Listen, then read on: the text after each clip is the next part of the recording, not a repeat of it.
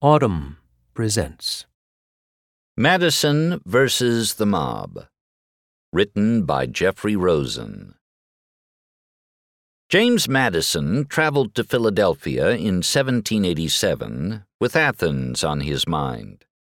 He had spent the year before the Constitutional Convention reading 2 trunkfuls of books on the history of failed democracies sent to him from Paris by Thomas Jefferson. Madison was determined in drafting the Constitution to avoid the fate of those ancient and modern confederacies which he believed had succumbed to rule by demagogues and mobs. Madison's reading convinced him that direct democracies, such as the Assembly in Athens, where 6,000 citizens were required for a quorum, unleashed populist passions that overcame the cool, deliberative reason prized above all by Enlightenment thinkers. In all very numerous assemblies, of whatever characters composed, passion never fails to wrest the scepter from reason, he argued in the Federalist Papers. The essays he wrote, along with Alexander Hamilton and John Jay, to build support for the ratification of the Constitution. Had every Athenian citizen been a Socrates, every Athenian assembly would still have been a mob. Madison and Hamilton believed that Athenian citizens had been swayed by crude and ambitious politicians who had played on their emotions. The demagogue Cleon was said to have seduced the assembly into being more hawkish toward Athens's opponents in the Peloponnesian War, and even the reformer Solon canceled debts and debased the currency. In Madison's view, history seemed to be repeating itself in America. After the Revolutionary War, he had observed in Massachusetts a rage for paper money, for abolition of debts, for an equal division of property. That populist rage had led to Shays's Rebellion, which pitted a band of debtors against their creditors. Madison referred to impetuous mobs as factions, which he defined in Federalist No. 10 as a group united and actuated by some common impulse of passion or of interest, adverse to the rights of other citizens or to the permanent and aggregate interests of the community. Factions arise, he believed, when public opinion forms and spreads quickly. But they can dissolve if the public is given time and space to consider long-term interests rather than short-term gratification. To prevent factions from distorting public policy and threatening liberty, Madison resolved to exclude the people from a direct role in government. A pure democracy, by which I mean a society consisting of a small number of citizens, who assemble and administer the government in person, can admit of no cure for the mischiefs of faction, Madison wrote in Federalist No. 10. The framers designed the American constitutional system not as a direct democracy, but as a representative republic where enlightened delegates of the people would serve the public good. They also built into the Constitution a series of cooling mechanisms intended to inhibit the formulation of passionate factions, to ensure that reasonable majorities would prevail. The people would directly elect the members of the House of Representatives, but the popular passions of the House would cool in the senatorial saucer, as George Washington purportedly called it. The Senate would comprise natural aristocrats chosen by state legislators rather than elected by the people. And rather than directly electing the chief executive, the people would vote for wise electors, that is, propertied white men, who would ultimately choose a president of the highest character and most discerning judgment. The separation of powers, meanwhile, would prevent any one branch of government from acquiring too much authority. The further division of power between the federal and state governments would ensure that none of the 3 branches of government could claim that it alone represented the people. According to classical theory, republics could exist only in relatively small territories where citizens knew one another personally and could assemble face to face. Plato would have capped the number of citizens capable of self-government at 5,040. Madison, however, thought Plato's small republic thesis was wrong. He believed that the ease of communication in small republics was precisely what had allowed hastily formed majorities to oppress minorities. Extend the sphere of a territory, Madison wrote, and you take in a greater variety of parties and interests. You make it less probable that a majority of the whole will have a common motive to invade the rights of other citizens. Or if such a common motive exists, it will be more difficult for all who feel it to discover their own strength and to act in unison with each other. Madison predicted that America's vast geography and large population would prevent passionate mobs from mobilizing. Their dangerous energy would burn out before it could inflame others. Of course, at the time of the country's founding, new media technologies, including what Madison called a circulation of newspapers through the entire body of the people, were already closing the communication gaps among the dispersed citizens of America. The popular press of the 18th and early 19th centuries was highly partisan. The National Gazette, where Madison himself published his thoughts on the media, was, since its founding in 1791, an organ of the Democratic-Republican Party and often viciously attacked the Federalists. But newspapers of the time were also platforms for elites to make thoughtful arguments at length. And Madison believed that the enlightened journalists he called the literati would ultimately promote the commerce of ideas. He had faith that citizens would take the time to read complicated arguments, including the essays that became the Federalist Papers, allowing level-headed reason to spread slowly across the new republic.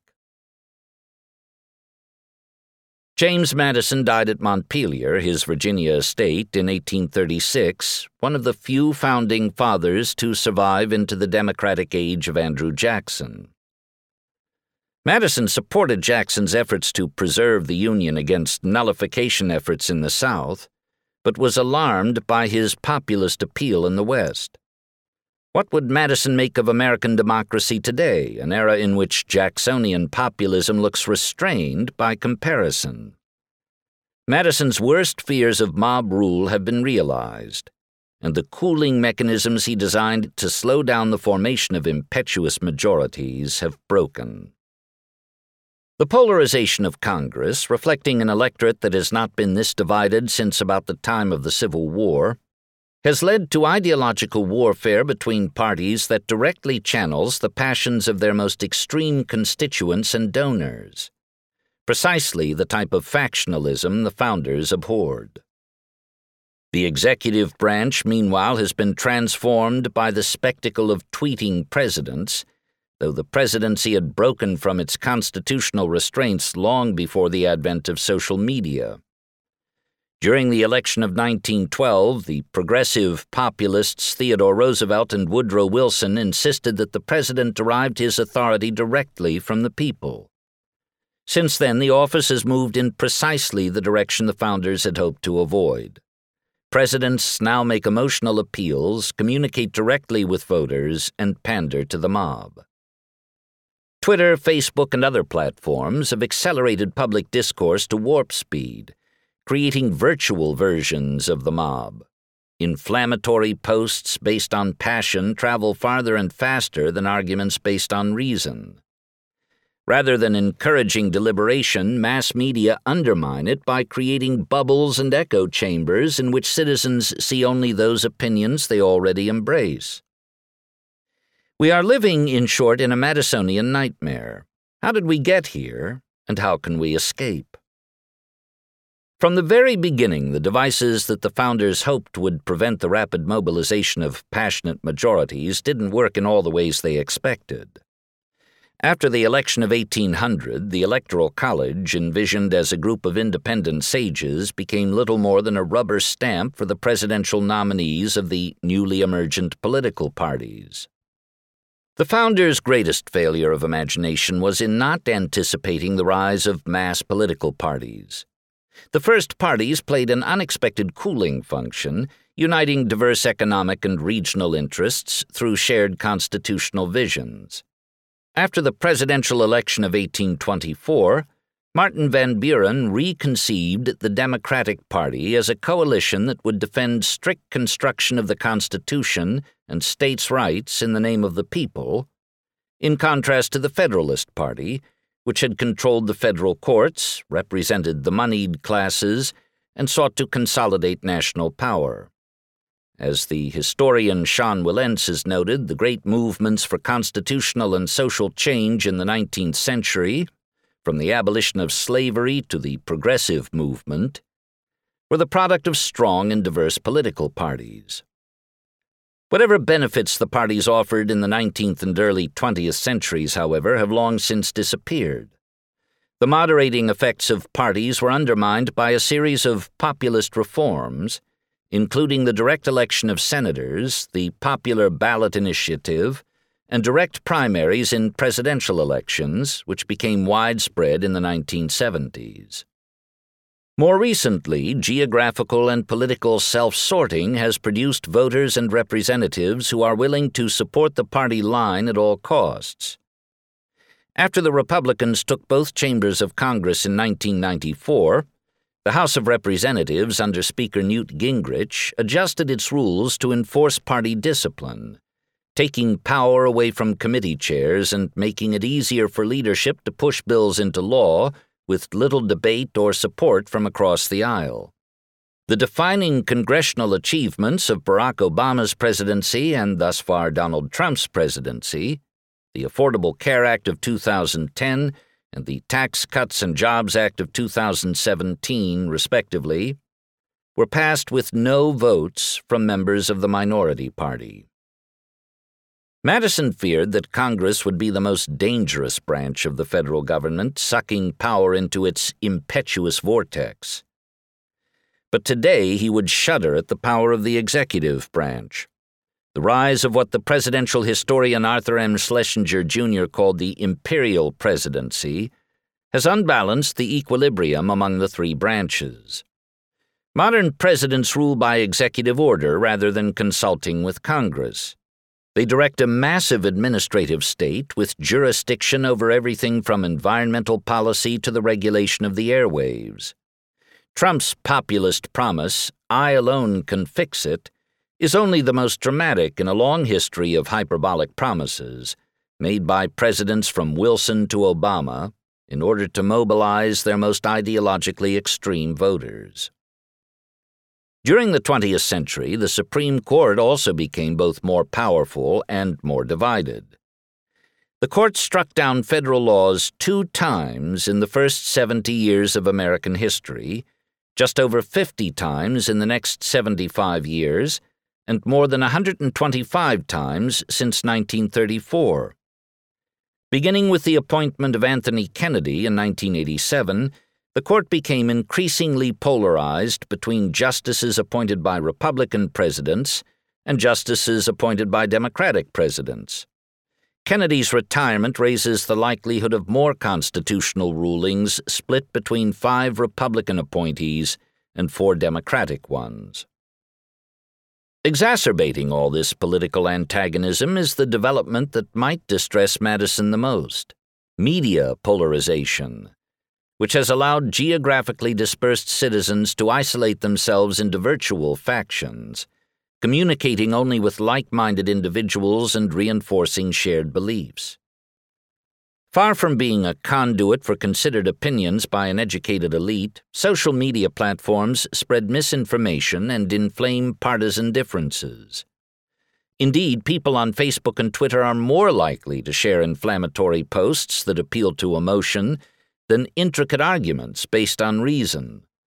The passions, hyperpartisanship, and split-second decision-making that Madison feared from large concentrated groups meeting face-to-face have proved to be even more dangerous from exponentially larger dispersed groups that meet online. Is there any hope of resurrecting Madison's vision of majority rule based on reason rather than passion? Unless the Supreme Court reinterprets the First Amendment, allowing the government to require sites like Twitter and Facebook to suppress polarizing speech that falls short of intentional incitement to violence, an ill-advised and at the moment thankfully unlikely prospect, any efforts to encourage deliberation on those platforms will have to come from the platforms themselves. For the moment, they have adopted an unsatisfying mashup of American and European approaches to free speech. Mark Zuckerberg provoked controversy recently when he said Facebook wouldn't remove posts denying the existence of the Holocaust because determining the intent of the poster was impossible, but would continue to ban hate speech that the First Amendment protects. Still, some promising, if modest, fixes are on the horizon. Nathaniel Pursley, a professor at Stanford Law School who leads an independent commission that will examine the impact of Facebook on democracy, notes one step the company has taken to address the problem of clickbait, which lures users with sensational headlines. Articles that persuade many users to click previously appeared high on Facebook's news feed.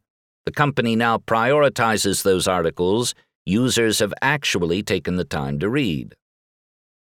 But these and other solutions could have First Amendment implications. The democratic character of the Internet is itself posing a threat to democracy, and there's no clear solution to the problem, Pursley told me. Censorship, delay, demotion of information online, deterrence, and dilution of bad content all pose classic free speech problems, and everyone should be concerned at every step of the government regulatory parade. Of course, the Internet can empower democratic deliberation as well as threaten it, allowing dissenters to criticize the government in ways the founders desired. The Internet has also made American democracy more inclusive than it was in the founders' day, amplifying the voices of women, minorities, and other disadvantaged groups they excluded. And although our national politics is deadlocked by partisanship, compromise remains possible at the local level, where activism, often organized online, can lead to real change. Federalism remains the most robust and vibrant Madisonian cooling mechanism and continues to promote ideological diversity. At the moment, the combination of low voter turnout and ideological extremism has tended to favor very liberal or very conservative candidates in primaries. Thanks to safe districts created by geographic self-sorting and partisan gerrymandering, many of these extremists go on to win the general election. Today, all congressional Republicans fall to the right of the most conservative Democrat, and all congressional Democrats fall to the left of the most liberal Republican. In the 1960s, at times, 50% of the lawmakers overlapped ideologically. Voters in several states are experimenting with alternative primary systems that might elect more moderate representatives. California and Washington state have adopted a top-two system, in which candidates from both parties compete in a nonpartisan primary, and the two candidates who get the most votes run against each other in the general election, even if they're from the same party. States, which Louis Brandeis called laboratories of democracy, are proving to be the most effective way to encourage deliberation at a time when Congress acts only along party lines. The best way of promoting a return to Madisonian principles, however, may be one Madison himself identified: constitutional education. In recent years, calls for more civic education have become something of a national refrain. But the framers themselves believed that the fate of the Republic depended on an educated citizenry. Drawing again on his studies of ancient republics, which taught that broad education of citizens was the best security against crafty and dangerous encroachments on the public liberty, Madison insisted that the rich should subsidize the education of the poor. To combat the power of factions, the founders believed the people had to be educated about the structures of government in particular. A popular government without popular information or the means of acquiring it is but a prologue to a farce or a tragedy, or perhaps both, Madison wrote in 1822, supporting the Kentucky legislature's plan of education embracing every class of citizens. In urging Congress to create a national university in 1796, George Washington said, "A primary object of such a national institution should be the education of our youth in the science of government. The civics half of the educational equation is crucial. Recent studies have suggested that higher education can polarize citizens rather than ensuring the rule of reason. Highly educated liberals become more liberal and highly educated conservatives more conservative. At the same time, the National Assessment of Educational Progress has found that citizens, whether liberal or conservative, who are educated about constitutional checks on direct democracy, such as an independent judiciary, are more likely to express trust in the courts and less likely to call for judicial impeachment or for overturning unpopular Supreme Court decisions. These are dangerous times. The percentage of people who say it is essential to live in a liberal democracy is plummeting, everywhere from the United States to the Netherlands. Support for autocratic alternatives to democracy is especially high among young people. In 1788, Madison wrote that the best argument for adopting a Bill of Rights would be its influence on public opinion. As the political truths declared in the Bill of Rights become incorporated with the national sentiment, he concluded, they would counteract the impulses of interest and passion. Today, passion has gotten the better of us. The preservation of the Republic urgently requires imparting constitutional principles to a new generation and reviving Madisonian reason in an impetuous world. If you enjoyed this production, find the best long-form articles read aloud in the Autumn app, available now for iPhone.